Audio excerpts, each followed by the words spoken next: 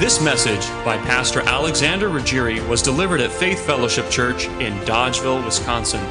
For more information, please call 608-935-2655 or visit us at www.dodgevilleffc.com.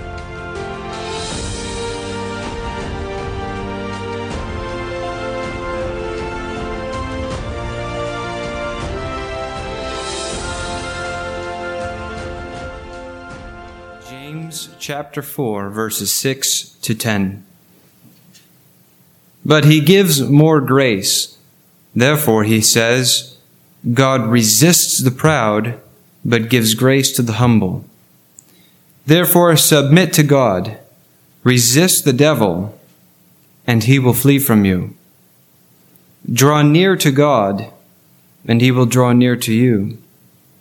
Cleanse your hands, you sinners, and purify your hearts, you double-minded. Lament and mourn and weep. Let your laughter be turned to mourning, and your joy to gloom. Humble yourselves in the sight of the Lord, and he will lift you up.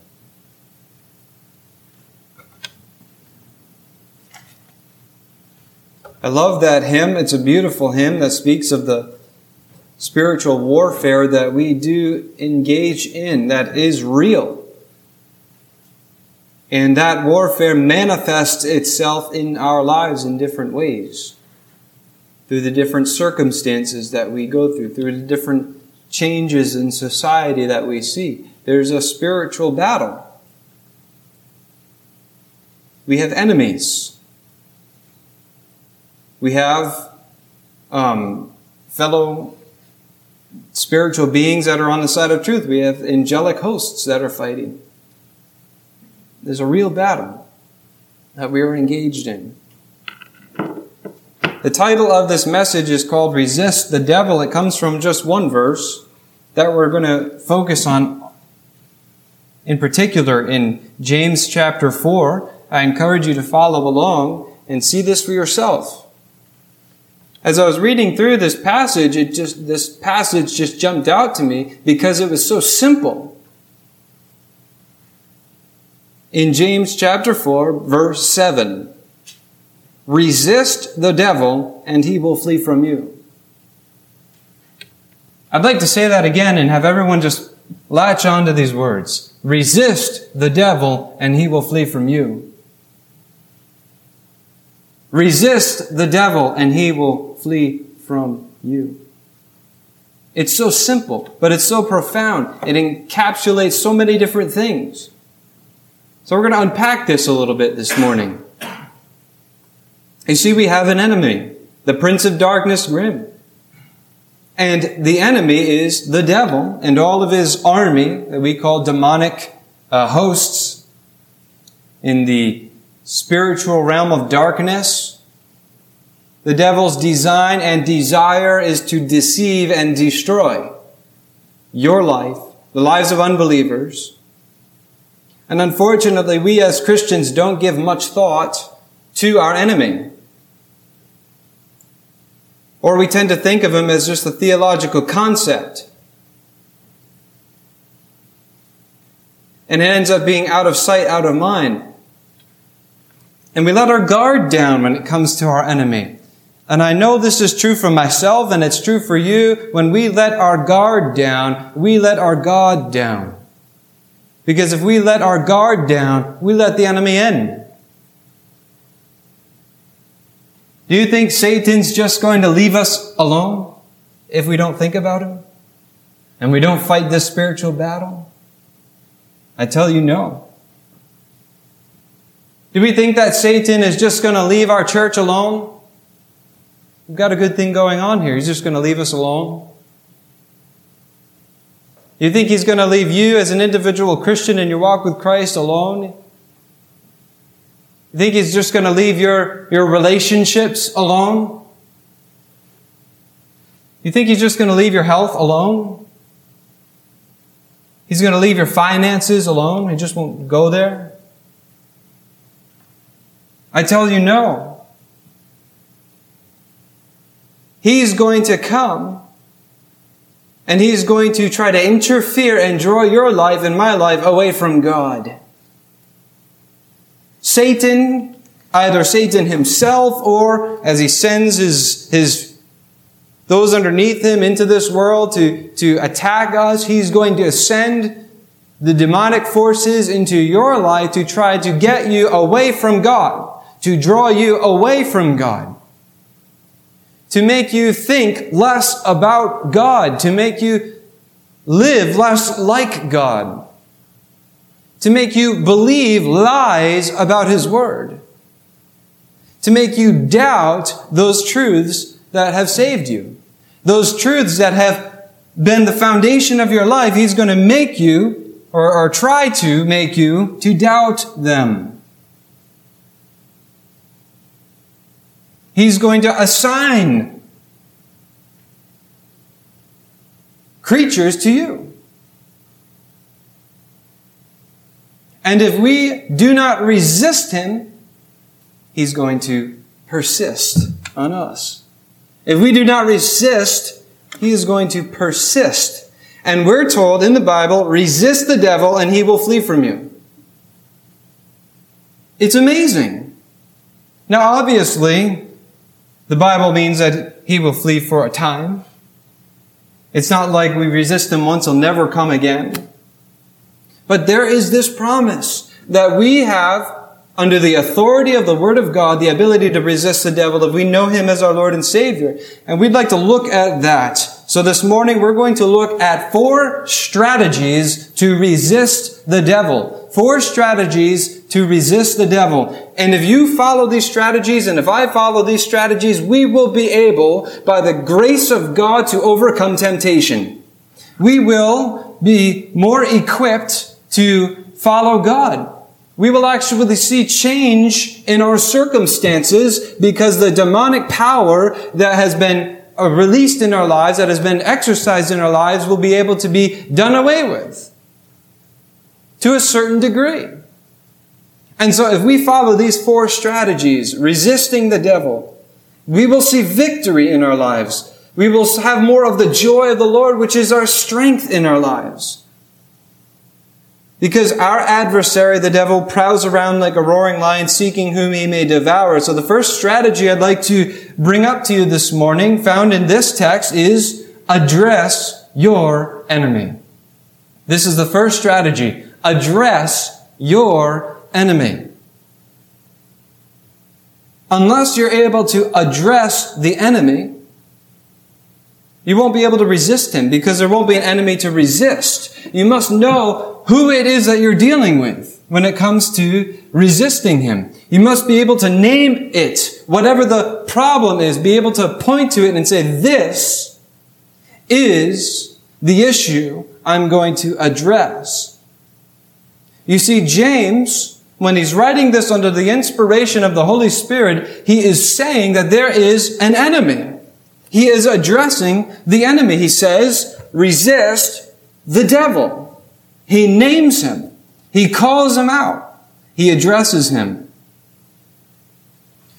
The Bible calls the devil Satan, son of the morning, tempter, prince of demons, father of lies, Beelzebub, the evil one, enemy, liar, father of lies, murderer, ruler of this world, god of this age, Belial, prince of the power of the air, adversary, dragon, serpent, accuser of the brethren.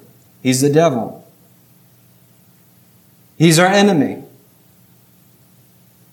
And wouldn't it be a strategy of the devil to try to get people to stop thinking about him? Wouldn't it be a strategy of the devil to think different things about him than who he really is?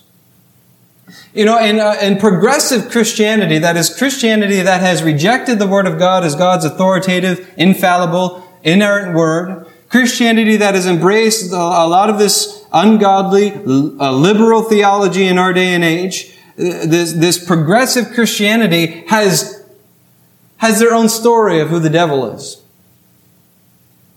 They claim that the devil is not a real person. He's not like an actual person that exists, The devil in the Bible is just a personification of all the difficulties in this world. He's just a picture of all the inner struggles that we struggle with. This one Episcopal priest, Kevin J. Thew Forrester, who's a contributor to ProgressiveChristianity.org, says, contrary to popular mythology and fundamentalist theology, in biblical sources, the Hebrew term the Satan describes an adversarial role. It is not the name of a particular character. Wouldn't that be exactly what Satan would want? You know, he probably can't get rid of his name from the Bible and of Christianity completely. And so wouldn't it be his strategy to just to have people think of him as not an actual person, force who has a will and has desires and can make choices and individually involve himself in wouldn't it be Satan's strategy to just have you think of him as just a type, a picture of bad things in the world? That would be his strategy. And that's what people believe. But it is a devilish theology. The Bible is clear that Satan is a person. He uses personal pronouns. The Lord speaks to Satan in the book of Job. In 2 Corinthians 11:3, it says that Satan has intelligence, as Paul says, as a serpent deceived Eve by his craftiness. The Bible says that Satan has desires. In 1 Peter 5:8, Jesus says, Simon, Simon, behold, Satan has desired to have you, that he might sift you as wheat. In 1 Peter 5:8, your enemy, the devil, prowls around like a roaring lion looking for someone to devour. The Bible says that the devil's hungry. Obviously not for food. He's hungry for you to forsake, to disbelieve our God. Satan is not a personification. He is a person.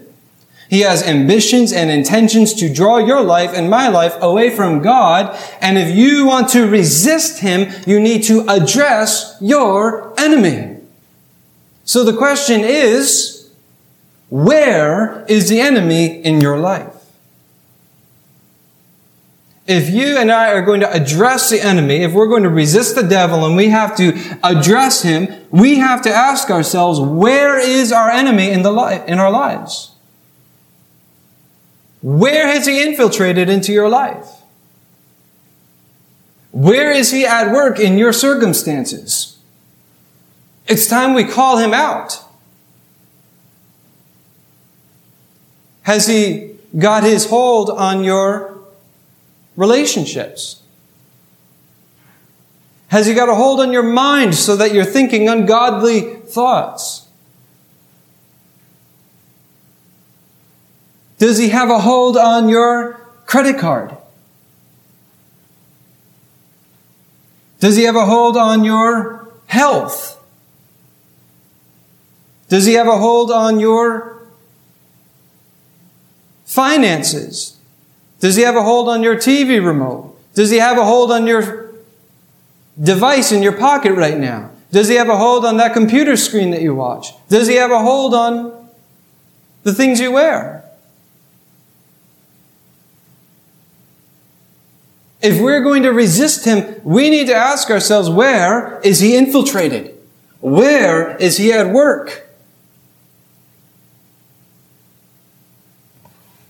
Satan isn't going to leave us alone. He's going to find an area that he can come in. And the first step to resisting him is to address the enemy. And I can guarantee if you want to know, and if I want to know, if we want to know if Satan has a place in our lives, whether directly himself or through some hired hand, if he has a place in our lives, I can ask you this question. If you are here this morning, and you, on a regular basis, do not desire to nourish and cultivate and grow in your relationship with God, if you can be honest with yourself and look in the mirror and say that I, in my regular everyday life, when I leave this place and I go home and I do my thing, in my regular everyday life, I can honestly say that I do not desire to be with God in prayer, that I do not desire to read God's Word, that I do not desire to be used in God's kingdom, to do God's work. If that is an overarching theme of your life, I can guarantee the devil has his hand on you. And maybe you're okay with that. Maybe that's a comfortable life for you. But I know if God has made you regenerate, has placed His Holy Spirit inside of you, and you are born again, that doesn't sit well with you. And that bothers you. And the encouragement for you and for me is that we can resist the devil and he will flee from us. But we need to first address him. We need to call him out of the closet. We need to say, Satan, come out. I'm done with you taking that place in my life. Get him out in the open. Say a confrontation needs to be made in my heart, in my life, in my mind. Satan, come on out. Address your enemy. That's the first strategy. The second strategy that we see in our text, not only address your enemy, but acknowledge your identity. Acknowledge your identity. So you've called him out. He's there. It's now time to acknowledge your identity. Because what Satan's going to want to do is he's going to want to lay claim over your life. He's going to want to justify his right to exercise power in your life. Now, I'd like you to look at something beautiful in this passage. I call it the beautiful bracket, okay? It's a beautiful bracket. Look at the text, if you will. The Bible says, resist the devil and he will flee from you. And then there's this beautiful bracket. What is a bracket? Well, there's an open bracket and then there's a closed bracket. And there's something on either side of the bracket. If you look in the text, the Bible says in front of the open bracket where it says resist the devil, the Bible says submit to God. Submit to God. And then there's the open bracket, resist the devil and he will flee from you. Closed bracket. And at the end of the bracket it says, draw near to God and he will draw near to you. It's a beautiful bracket because what it's telling us is that in between this command to resist the devil, he will flee from you, is God on either side. At the beginning it says submit to God. At the end it says draw near to God. What the Bible is saying is that your identity as a believer, as a born-again Christian, is that of God's. And so you have the power, ability, you have the right as a child of God to draw near to Him, to submit to Him, to identify yourself with Him so that you can resist the enemy in your life. Acknowledge your identity, you see. We live in a day and age of identity politics. You bring up this concept of identity and a lot of things come to mind. When you became a Christian, your identity changed, okay? Now, when you ask a person in this culture right now about their identity, they might say something like, oh, I identify as fill in the blank. And the common experience is that these young people are being told in these schools that they can identify as a man or a woman independent of who they actually are made to be. And so you'll have a young man who is through and through a young man, and he says, oh, I identify as a woman. But the fact of the matter is, he's a man. God made him a man. Every single cell in his body screams that he's a man. And whatever he thinks in his mind has no relation to exactly who God made him to be. Or the opposite is true. A young woman that God has created as a woman for womanhood to be a beautiful woman, saying, I'm going to identify as a man. But just because they identify as something doesn't change who they are. But this is different. You see, when you When you became a Christian, when you became born again, your literal makeup changed. There was a literal transformation. It wasn't just like a transgender identify. It was a literal transformation in your life. Look at, if you will, in Colossians chapter 1.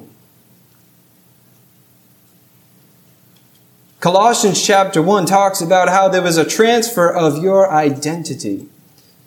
In Colossians chapter 1, the Bible says in verse 12, that Paul is going through different things that we can do and praise God for. In verse 12, we can give thanks to the Father who has qualified us to be partakers of the inheritance of the saints in the light.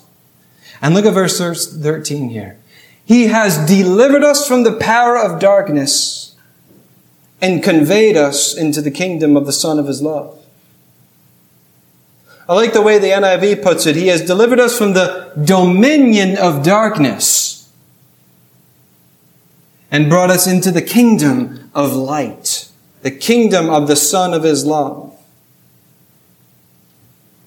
See, there's just one example where your identity before you became a Christian was with the devil in the dominion of darkness.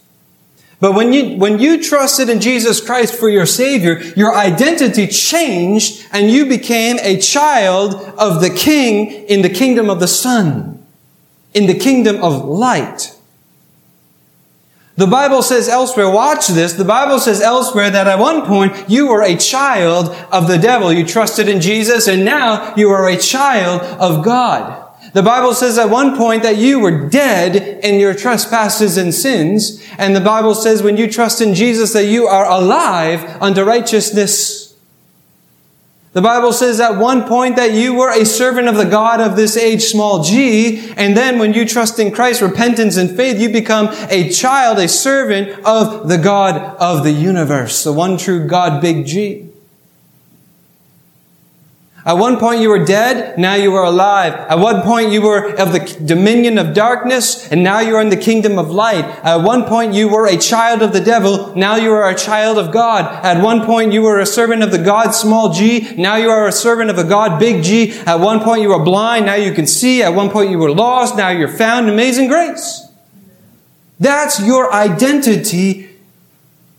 Now, Satan is going to come to you when you address him, and he's going to say, I want you to do this sin.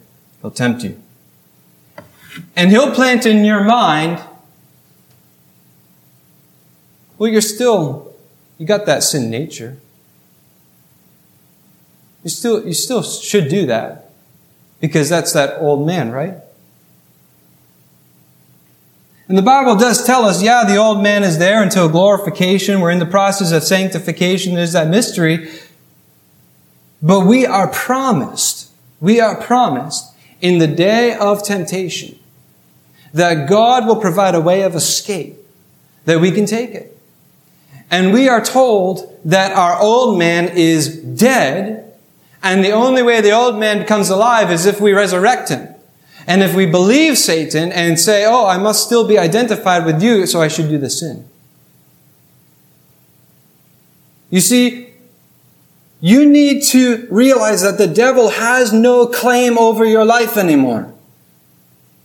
So when you address your enemy, when you get him out there in the open, and he says to you, you should still do what I ask, you say, no, I am no longer associated with you.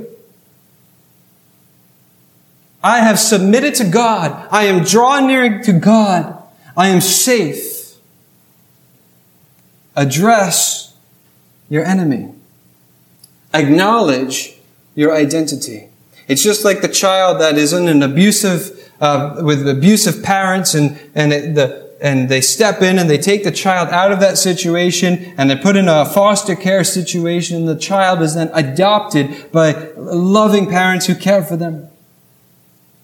And those biological parents may come and they may say, you need to come home. You're my child. But the child can say, no, you're not my parents anymore. I've been adopted. You have no right over my life. And that's the same with the devil. He can come in instead, you are my child. I still want you to be involved in my life. I still have things for you to do. And you say, no, I have been adopted by my heavenly Father. I am a part of His family. I do not identify with you anymore. And so I don't mean this in a proud way. In a sense, when Satan comes to you with a temptation, you can literally say to Satan, that's beneath me. Not because you have it in yourself or because you are, propping yourself up or pulling yourself by your bootstraps, but because God is your Father and you're His child, part of His family. And so you can claim that identity and say, no, Satan, that's beneath me. You could actually say to the evil one, no, that is beneath me. As Jesus in the wilderness said, no, Satan, man does not live by bread alone, but by every word which proceeds from the mouth of the Father. Acknowledge your identity. Third strategy. So you get him out in the open. You acknowledge your identity as a believer, as a Christian. The third strategy is to assert your authority. Assert your authority. Look there in James. The Bible says, submit to God. And then it says, resist the devil. Resist the devil. This is you asserting your authority that God has given you. Resist the devil. Now, when I first read that verse, when I first read that word resist, I got a picture in my mind of the devil's just coming hard on you. He's just coming hard and attacking you, and he's pressing down on you, and you're just pushing back and resisting and trying to push back. That's not what the word means. The word resist is, in ancient Greek, a military term. It means to take a firm stand against. It means the battle line is drawn and you are standing your ground. It means that Satan is going to approach you and try to bring you down and infect your life, and you resist. You take a stand, you put your foot down, and you you assert your authority. God is saying you have the right, under the authority I give you, to put your foot down in front of your enemy and resist him. You can stand your ground and say, you do not have authority to do this in my life. I have authority from Almighty God to say no. I want you as a believer, and I want me as a believer, to really grab hold of the authority that God has given us over the evil one.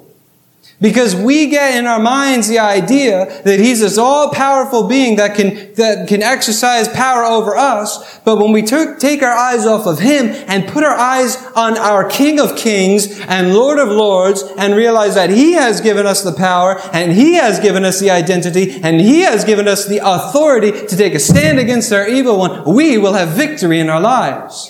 Our churches will thrive in the community. Our lives will be changed because Satan will flee. Assert your authority. I don't know. I like the movie, The Lord of the Rings. There are some in here who are so much more dedicated to it than I am. But I enjoy these films, and I love that one scene. And some of you know where I'm going.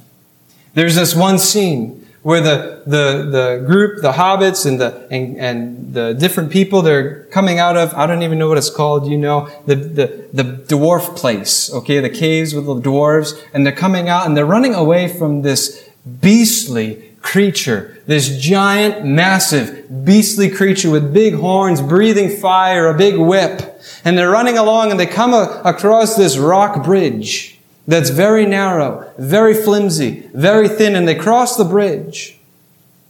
And there's one character, Gandalf, who's this old man with a staff. They cross the bridge, and he turns around. And that fire-breathing beast, mighty giant, comes storming to them. And he looks at that beast and he says, "You shall not pass." And the beast you can almost see is like mocking, like laughing. Who do you think you are, you little man? And he steps forward, and then Gandalf takes that staff, and in that moment, he pushes it down and he says, "You shall not pass." And when he pushes it down in the bridge, it cracks, and the bridge cracks underneath the beast's feet. And the Bible is telling you and telling me, yeah, on the outward appearance we may look flimsy and we may look weak. And when we stand before our enemy in those battles, we look like it's Goliath and David. But when we take the staff of God and we place it down by faith and we assert our authority that He has given us, and we say, "I resist you," the Bible says what's going to happen, which is the fourth strategy. Affirm your victory. You see, when you address your enemy, when you acknowledge your identity, when you assert your authority that God has given you, you can affirm your victory. The Bible says, resist the devil, and he will flee from you. Not, hopefully you will win. Not, you have a good chance of beating him. The Bible says, resist the devil and he will flee from you. That is a promise from Almighty God to you. And I love the choice of the word flee. That word flee in the Bible means to vanish, to escape. In some places, it means to seek safety by flight. For example, when Jesus is giving that Olivet Discourse and he turns and he says, when you see the abomination of desolation, he says, flee to the mountains. It's the same word. And it's almost like the picture is given that if you assert your authority and you claim the promise of God to resist the devil in your life, he will flee from you in the same sense that you are to flee to the mountains. He will flee from you. It's almost like this picture of like a dog with its tail tucked between its legs. And it seems unreal for us to think of this. But that's what the Bible is promising. He's saying he will flee from you. Why is the devil going to flee from you? I mean, who are you? You're nobody. You don't have innate power and ability. It's because behind you, as you stand there by faith, the beautiful bracket is there. Almighty God you have submitted to. You draw near to Almighty God. And in the day when you stand before the devil, when the day of temptation comes, when the battle line is drawn, when you are addressing the area that Satan has on your life, you stand there by faith in the power of Almighty God, and Satan cannot stand that. Satan cannot stand that. And the Bible says he will flee. You will have victory. Not a victory that you have wrought on your own, but a victory that God has promised you. Like I said earlier, it doesn't mean that he won't come back. It doesn't mean he won't regroup and try to come up with a different strategy. But it does mean what it says. And what does it say? Resist the devil and he will what? Resist the devil and he will what? He will flee from you. If you address him in the areas of your life that he is coming in, and you know he's there, and you know he's tempting you in these areas, you can have victory. You can resist the devil. And we all know when David stands before Goliath on that battle line, and the picture is so beautiful. David is there. He's little David.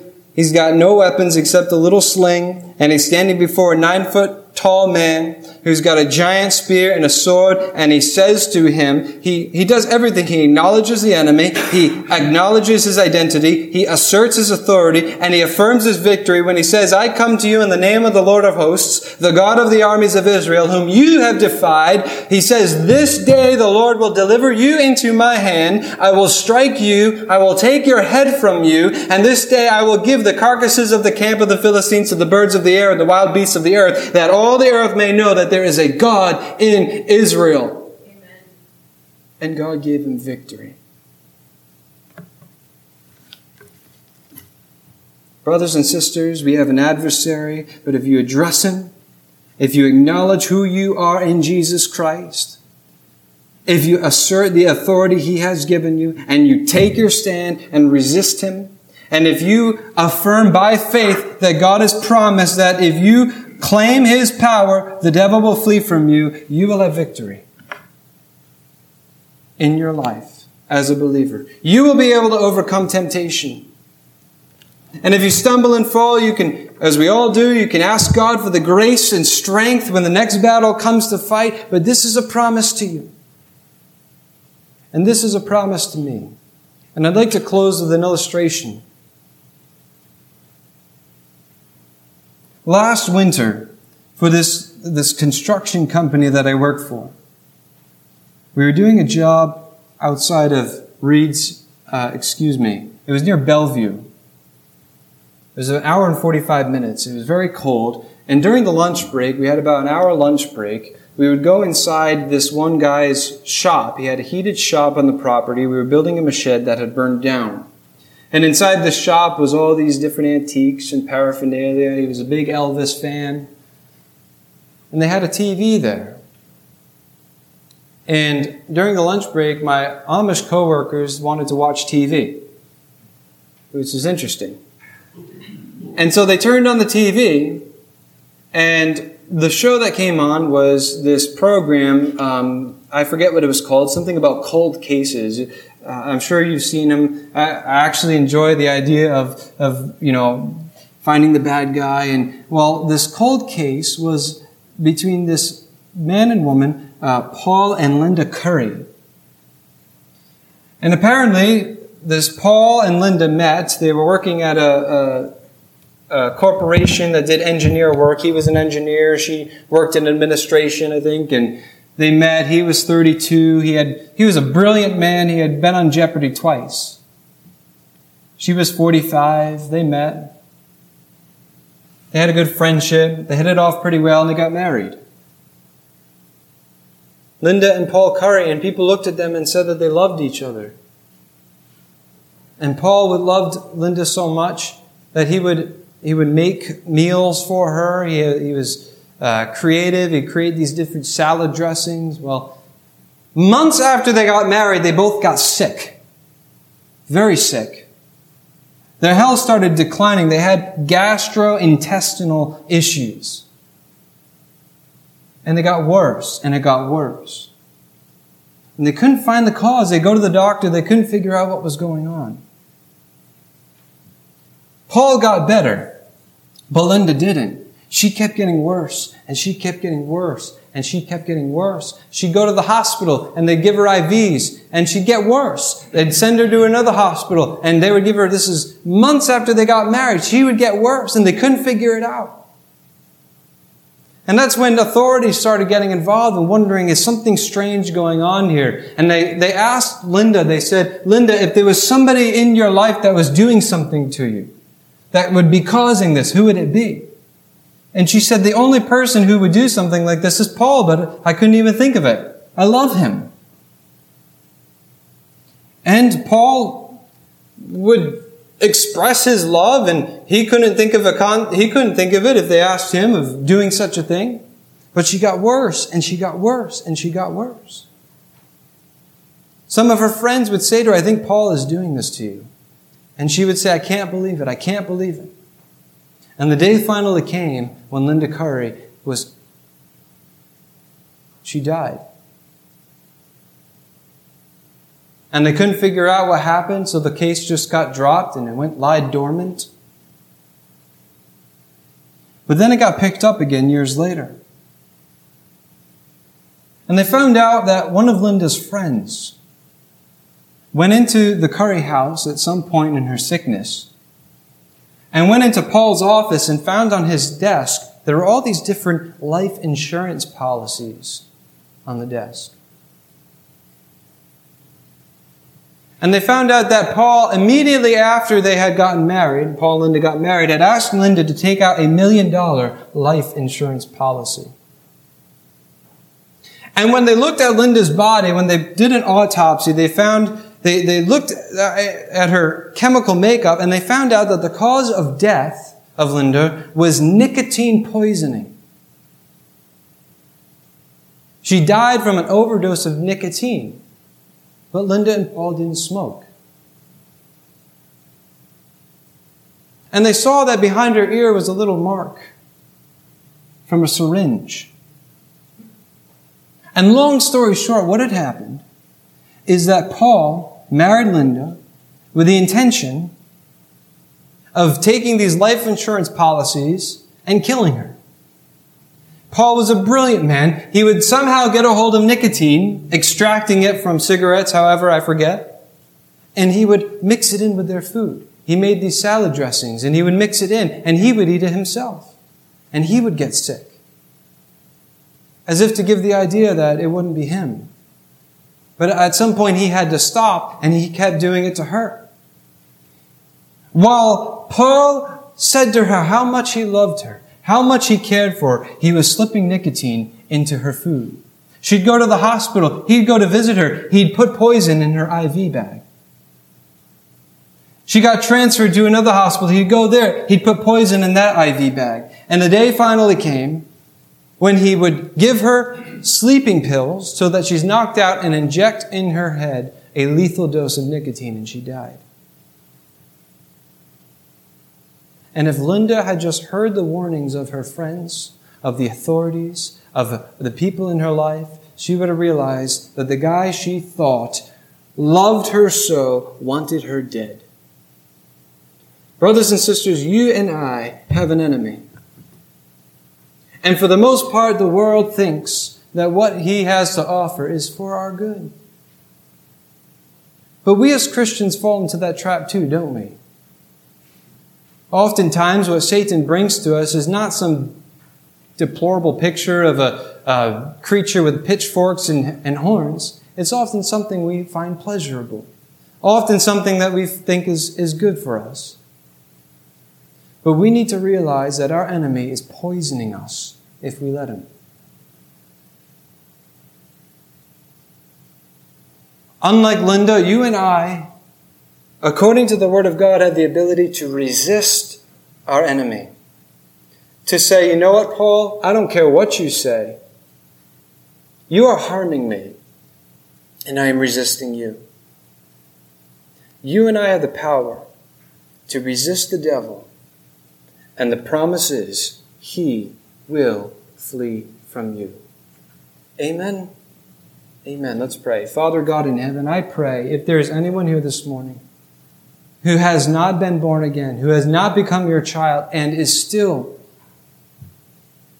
in a sense, married to Paul Curry, is still under his domain of darkness, I pray, Father God, you'd speak to their heart now. I pray, Father God, that you would show them that they need your forgiveness, that they have sinned against you, that they need a change. Father God, you sent Jesus to die for their sins, to take the punishment they deserved, to give a life that they don't deserve. You died that they may have life. I pray, Father God, you would speak to them and that they would see their need for you. The Bible says that we are saved by grace through faith. It is not of works. They cannot earn it. They can't make themselves changed. They need to ask you to change them. Ask you to forgive them.